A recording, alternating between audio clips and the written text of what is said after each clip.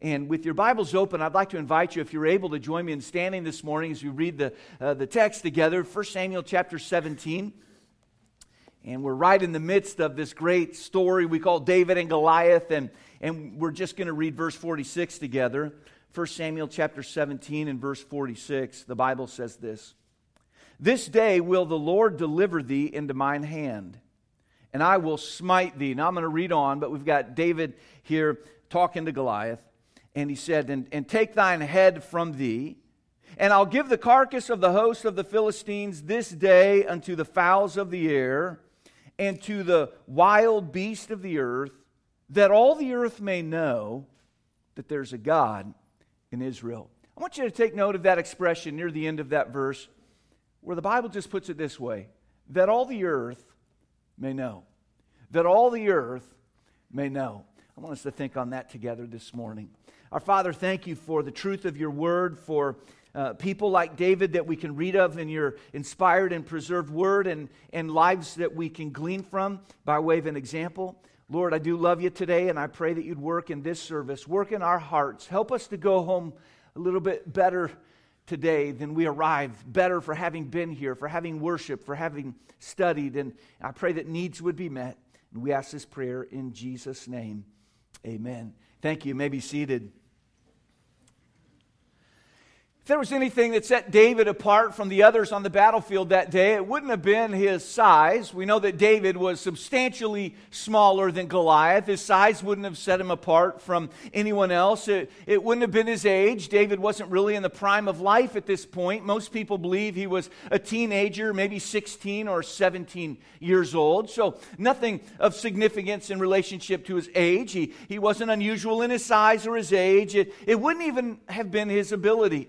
Now, David clearly was a good shot with a slingshot, but we know that a lot of people would have been, and it was God ultimately that guided the stone from David to Goliath, and so there were a lot of things that we may think would set David apart, but none of those really were the thing. What really set David apart was he had a courageous faith that compelled him to go. A courageous faith that said go when everything else around him said stop. There was something in David that said, I know everyone thinks I'm nuts for doing this. I know there's no good reason for this to happen. But I just believe in my heart that although everything around me and everyone around me is screaming, stop, there's a greater go on the inside. And I believe that David had a desire for people to know of the goodness and the greatness of his God. If we were to say, David, why did you do what you did? He'd say, I did it that all the earth may know about my God. He loved his God. And he loved people enough that he wanted others to know of his God. So David was inspired really by a love for God and a love for people. Now, had David not clearly revealed to us in his own words why he did what he did, this still would have been a great story. It would have been one, it would have been worth studying, and it would have been worth reading. But when you understand the reason behind it, what inspired David to do what he did, we can find what we need to have focus and passion and consistency in our lives as well. So, why did David go? Let's look into that today. And if you have your notes nearby, the first thought we're going to consider is this. He went because there was a purpose. There was a purpose. Now, in the end of that verse that preceded the battle, the Bible said that all the earth may know that there's a God in Israel. And when you dig deep enough into the rationale of David, you discover there was a heart inside him that was the heart of a missionary. David said, I'm going to do the things that I do so that the name of God can be spread far and wide. It was the heart of a missionary. It was the heart of an evangelist. It was the heart of a person of faith that said, I really do care about the glory of God, and I really do care about people around me. I want everybody to know about Him. Now, David put up with a lot in the course of his life. I mean, he put up with being on the run from a guy named Saul that wanted to kill him. He had times where things weren't great and at home, and he endured those things. But there was something David said, you know what? I can't put up with that. I can't stand for that. Something's got to be done, and it's got to be done right now. I don't even care if it looks crazy. David said, I just can't stand the thought of the name of my God being belittled. I'll do what needs to be done so that people can know how great He is. It's been said that those who've changed the world the most were those who were changed by the world the least. In other words, they never lost sight of their purpose. They never forgot what it was that they were to be doing. And so Coastline, we're trying to be reminded in this couple-week series what's going on for us this fall. What this fall season is for our church family is an opportunity to share the gospel with people that don't yet know our God. We want to do what we do that all the earth may know that there's a God that loves them, a God that died for them, a God that offers forgiveness, a God that offers acceptance, a God that can radically change and transform their lives if they'll trust Him by faith. And I guess the question for us personally today is, what would make us go? What would compel us to go out of our way to speak with others? In the late 1800s, there was an English cricket player by the name of C.T. Studd. He'd come to faith in Christ some years earlier, but by his own testimony and admission, he was just kind of going through motions. He'd attend church and so forth, but wasn't really living a committed life, a life that pursued the purposes of God. Through a series of events in his life and the death of a brother, he made some major decisions to begin to serve God as a missionary. Now, at this time, as I said, he was a cricket player in England, and that means absolutely nothing to me. I'm not exactly sure how to play cricket. I don't know that I've ever seen cricket played. But at the time, he would have been really one of the elite athletes in all of the world. If there were a Sports Illustrated at that time, from what I read, he would have been on the cover. He was well known and widely respected and regarded for being a great and exceptional athlete of his day. Yet he was a man that began to think of the purpose, the meaning of life. The purpose. He wrote a poem, and in the poem that he wrote were these words. Maybe you've heard these words and didn't know who wrote them. It was a man by the name of C.T. Studd. He said, "Only one life, how soon 'twill pass. Only what is done for Christ will last." That's not to say that sports is not important or there's no place for them. But he began to look at his life and evaluate the life that he was living. And he said, is my life pursuing the purpose of God? Or am I just going after my own selfish purpose? And he said, some changes are in order. Against all that seemed reasonable, he left the sports world. He traveled to China and then to Africa to serve as a missionary. And while in China, the story of his life reveals that his father passed away and left him 29,000 pounds. And I just want you to know of that 29,000 pounds, his diary records that he gave 5,000 to another missionary by the name of George Mueller. He gave 5,000 more to the Salvation Army. He gave 5,000 more to Moody Bible Institute in Chicago. And he used the remainder to help him in his ministry. And he served Jesus until he went to heaven in 1931. Now, I'm not suggesting today that God's desire for you is that you'd go resign your job and move to China or Africa and serve God precisely in that way. But I want to be very clear that I believe it's God's desire that everyone who knows Him, that we would live our lives in such a way that others could hear of Him, that others could know of His love for them. Think of that. The Apostle Paul had a lot of reasons to stop. Yet if ever there was a man that lived on the go, it was him. He was a man that had a deeper purpose, an abiding purpose. In 2 Corinthians chapter 5, the Bible says, "For the love of Christ constraineth us, because we thus judge that if one died for all, then we're all dead." In other words, Paul was saying this: if Jesus loved us enough to die for those who were spiritually dead, then we who are spiritually alive through Him, should we not live for Him, for His glory? As I understand my job as a pastor, it includes quite a few responsibilities. Of course, I'm to be right before God personally. I'm to live an authentic life of faith before God. That's where it all begins. Ministry really begins in your personal time with God. I'm to be right with my family. And that's really where ministry begins after a walk with God, is my walk with my family. And I've got to rightly divide the word and teach and so forth. But when you really get right down to the nuts and bolts of what it is that God tells a pastor to do, yes, it's to teach and preach the word and all of those things.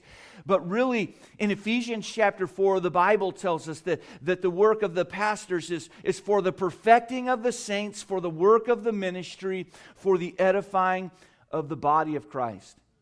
In other words, my job is to minister in such a way that you can be matured in the faith so you personally can get involved in the work of the ministry so that the body of Christ could be edified or built up. And today, I want you to know that there is a purpose in life.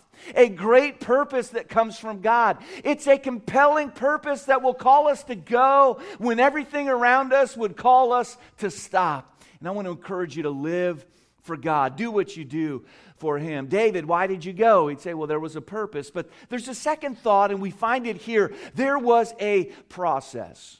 There was a process. Now, I want to tell you what I believe about just about everybody in here today. And when I say just about, I don't have anybody in mind specifically that I'm thinking doesn't believe this or I don't believe about you. But I believe in general, people of faith, those that know Jesus Christ, in their heart there is a desire to live for His purpose. I really believe that most people that know the Lord, there's this sense of, I'd rather live for a higher purpose. I'd rather make much of God. I'd rather go, spiritually speaking, than stop, spiritually speaking.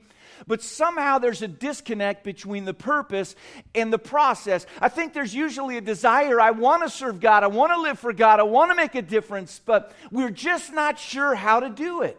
And so we get stuck in that no man's land, and after a while the sense of urgency goes away and time begins to go, and many times we miss out on the life that we would say, yes, I'd rather live that life.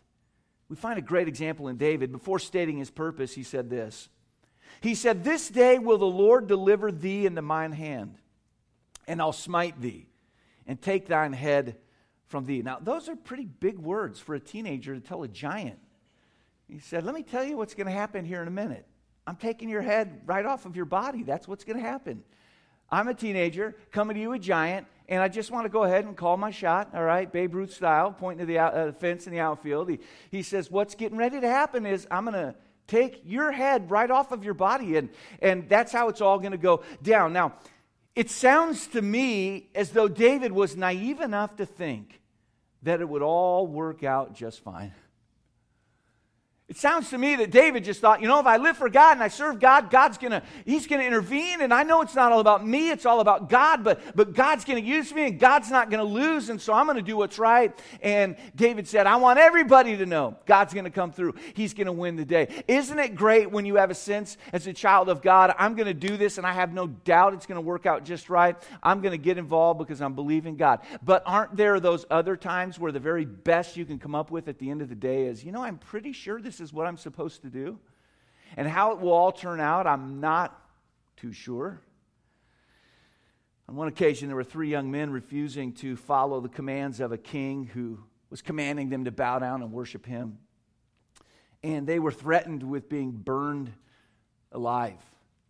I think most of us, if we think about dying, it's not a real thrilling thought, but the thought of dying that way would be less appealing than others, I would imagine. The Bible gives us their story, how they didn't relent, how they pressed on. And in Daniel chapter 3, the Bible says this, if it be so, our God whom we serve is able to deliver us from the burning fiery furnace, and He will deliver us out of thine hand, O king. But if not, but if He doesn't, if this is the end, but if not, be it known unto thee, O king, that we will not serve thy gods, nor worship the golden image which thou hast set up. You have to love their spirit. They were saying, King, we really don't know how it's all going to turn out. We don't know what's going to come of it all. But one thing we know for sure, we're going to do right because it's the right thing to do. We're not going to bow down and worship you because we've got a God and you're not Him. And so whether we make it through this in a great way or whether we get burned and this is our last day, we want you to know we've already decided we're going to do what God would have us to do. I love that. It was their faith that led the way. It's a process of faith. Now, here we are in the midst of a campaign to reach out to our community. we had the Coastline Cares projects, and we're going to get all the information together from that. We've got more happening this week, but yesterday we had people all over North County. We were going to police departments and fire departments and Little League type games and helping the Pregnancy Resource Center and a homeless shelter. I mean, we were all over the place. You were all over the place trying to bless people and encourage people and just share the love of Christ with others, and I believe God used that. In addition, we're in the process of passing out thousands of flyers door to door in our community and thousands of flyers in a personal way. And I've made no mistake about it. I'm asking our church family to personally invite your friends, your neighbors, and your coworkers. And as we embark on this adventure, it would be natural to wonder, how's it all going to turn out? And I totally get that. Pastor, what do you think it's going to look like next week? What's going to come from our labor? But really, where we need to come in our hearts is the place where we'll say, God, I'm going to do what I do in life because I trust you. My faith is in the God of the work, not in the result or the outcome or the byproduct. God, I'm going to love you when you heal me and when you don't. I'm going to follow you, God. When the finances are easy and when they're tough, God, I'm going to trust you because you're God. This is a process of faith. It's not about finding a way to manipulate God to get our ends accomplished. It's not about finding a way to get our will accomplished on earth through the power of God. It's about getting God's will done in us and through us so that this world can be impacted. Think of that. I think of the words of the psalmist who said this, "He that goeth forth and weepeth, bearing precious seed, shall doubtless come again with rejoicing, bringing his sheaves with him." You see, the Bible says, "He that goeth." He that goeth. And I want you to know that when we go as prompted by faith, God always uses us, oftentimes in ways we wouldn't expect. But God always uses us when we go for His glory. I recall when our family came this way to start the church, and I couldn't get away from the fact that this is what God wanted us to do. And again, it was one of those moments where there were a lot more reasons why coming here was a bad idea. A lot of things saying stop, but there was that inner sense that God is saying go. And so we made the decision, all right, Lord, we'll go if that's what you'll have us to do. And I do remember thinking, Lord, I'll go, and if things don't work out, if the church never really gets started, if nobody ever really comes, then I'll just do my best to thank you for letting me try. And we'll chalk it up to a lesson learned and we'll move on. Because in my mind, I could never see how would this ever actually work. But what I found as I went is that God can take anybody, God can take a nobody, and do something special. Anybody that will say, God, I'll follow your will, I'll live by faith, I'll share your word, I'll share your love, God can take a life like that. And I really believe that when it comes to evangelism, the problem isn't all the people that don't know Jesus Christ. I think as we look at our world today, the problem may be that there are those who do know Jesus Christ, who refuse or fail to share Him, our great God and Savior, with those around us. And I believe one reason that we fall into that trap is because we just don't really believe God would use us. We don't believe He'd use us. Oh, let me tell you something. You know what the story of David and Goliath tells me? That God can use a teenager. You know what my experience in life has taught me? God can use someone like me. And I know that God can use someone like you. And what a shame it would be to get to the end of your life and never really know what it is to live by faith and trust God and be the kind of person that can love other people to Him. Let God use you in that way. We simply have to trust and obey. It is a process of faith. But there's another element we've got to get a hold of, and it's so simple. There probably is a better way to word this, but the third thought I want you to see today is this. There was a person. A person. So we have to have a purpose. Without it, there's no point, right? And we have to have a process or we'll not know what to do. But let's not forget that God works through people. God doesn't always work through programs or procedures. He works through people. When God wants to get a work done, He always touches the heart of a person. God works through people. And I want you to know that David is the man that God used in this sense. But it would not have happened for him had he not personally decided, I'm going to get involved and I'm going to do my best for the glory of God. He had to make that decision. He had to make that decision. And sometimes in our Christian lives, we get stuck kind of in that analysis period where we think and we wonder and we speculate, and we never do quite pull the trigger and make a decision. That's it, I'm in. I think of Joel in chapter 3 and verse 14, where the Bible records, multitudes in the valley of decision. For the day of the Lord is near in the valley of decision. Sometimes we get stuck in those valleys of decision, spiritually speaking. We get stuck between the thought of go or stop, and we're just kind of in the middle, and we need to be reminded that there's a God that says, go ye therefore. Go, tell others about me.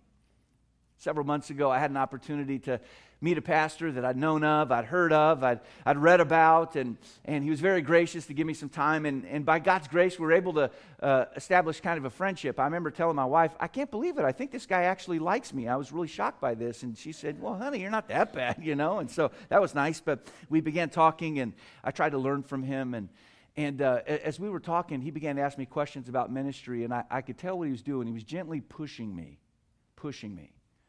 He was encouraging me to dream a little bigger, to look a little further down the road, to be a little bit more creative in my approach and philosophy, to be thankful for that core from which I'd learned and all the example I'd gleaned, but to recognize, hey man, the landscape of the world is changing so rapidly. Sometimes our approach needs to change, not our theology, but we can be really creative. How can we reach more people for the Lord? And as we were talking, he was being very careful not to tell me what to do. He didn't want to usurp the role of God the Spirit, but he was just nudging me, telling me, hey, you can do more. You can go further. Let me tell you something about me.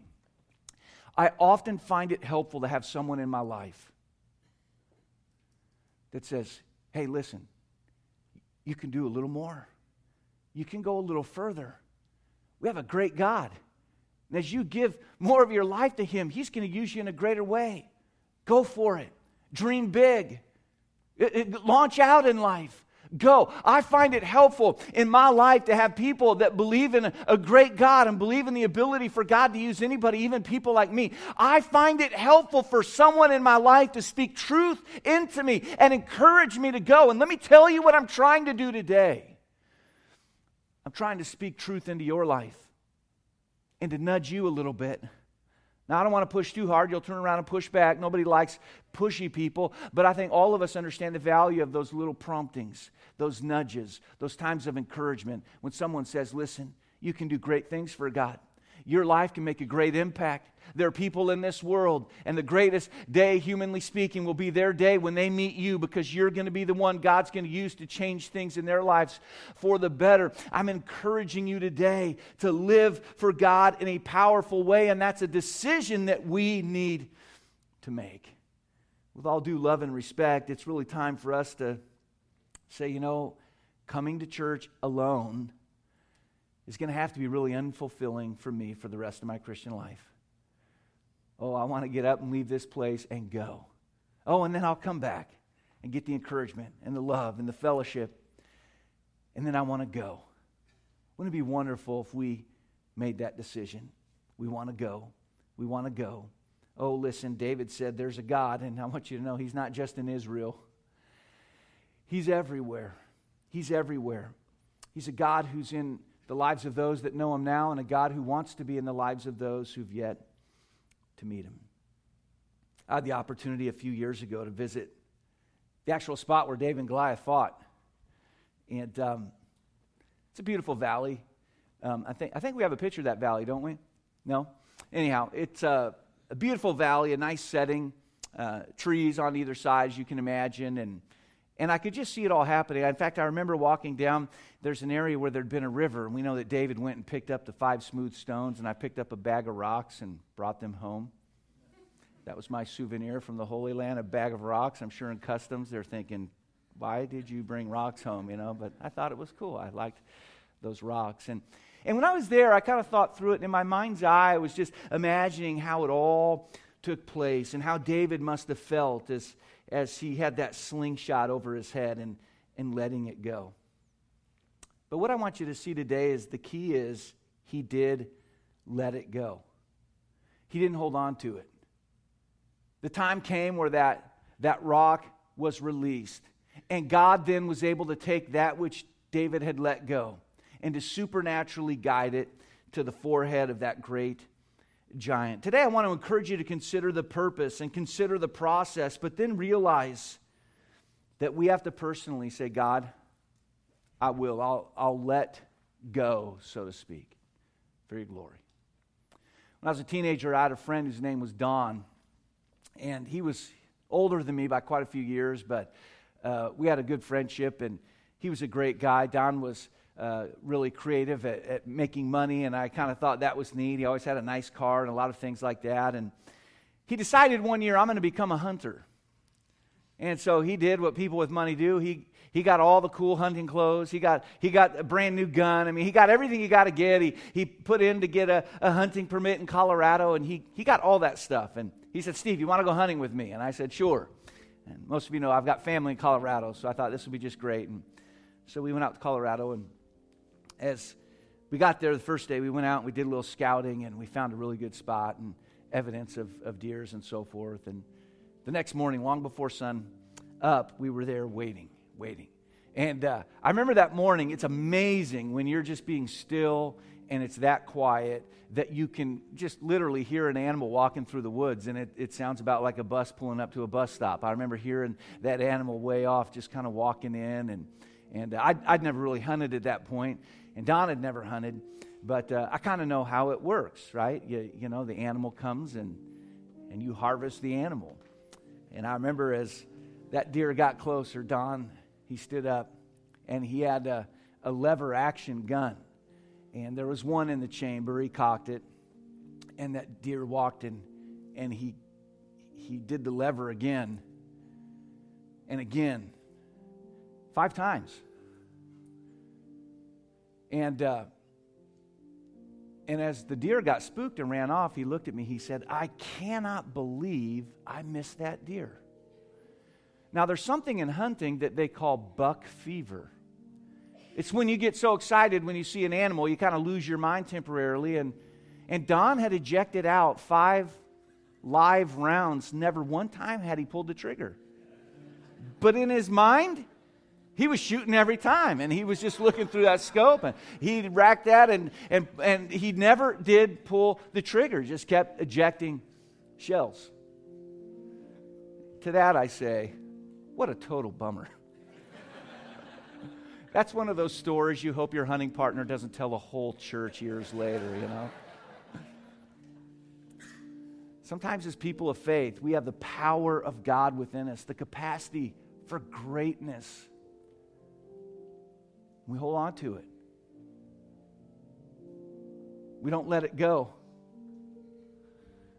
We go through motions, and we do. We love God and we love people, but God has put things in us that He wants us to bring to the table, so to speak, and we keep it there. My prayer today is that we would not hold back. That we wouldn't hold back. What is next Sunday, Open House Sunday? It's a divine and sanctified excuse to invite our friends and neighbors and coworkers and family members to a place where they can hear the truth of the gospel, where they can be encouraged and helped. And my prayer is that we would not hold back, that we'd let it go, so to speak. It's a great opportunity next week. What a shame it would be. What a shame it would be for our lives to be lived and they bury us and there's still bullets in our gun. There's gifts in our life that God's given us that we've not yet given back to Him. There's opportunities to bless and to inspire and to help, but we kept them in. I want to tell you what set David apart was his willingness to say, you know something? For the glory of God and for the good of those who will hear of this testimony, I'm going to let this stone fly. I'm going to give. I'm doing this for God and for the good of others.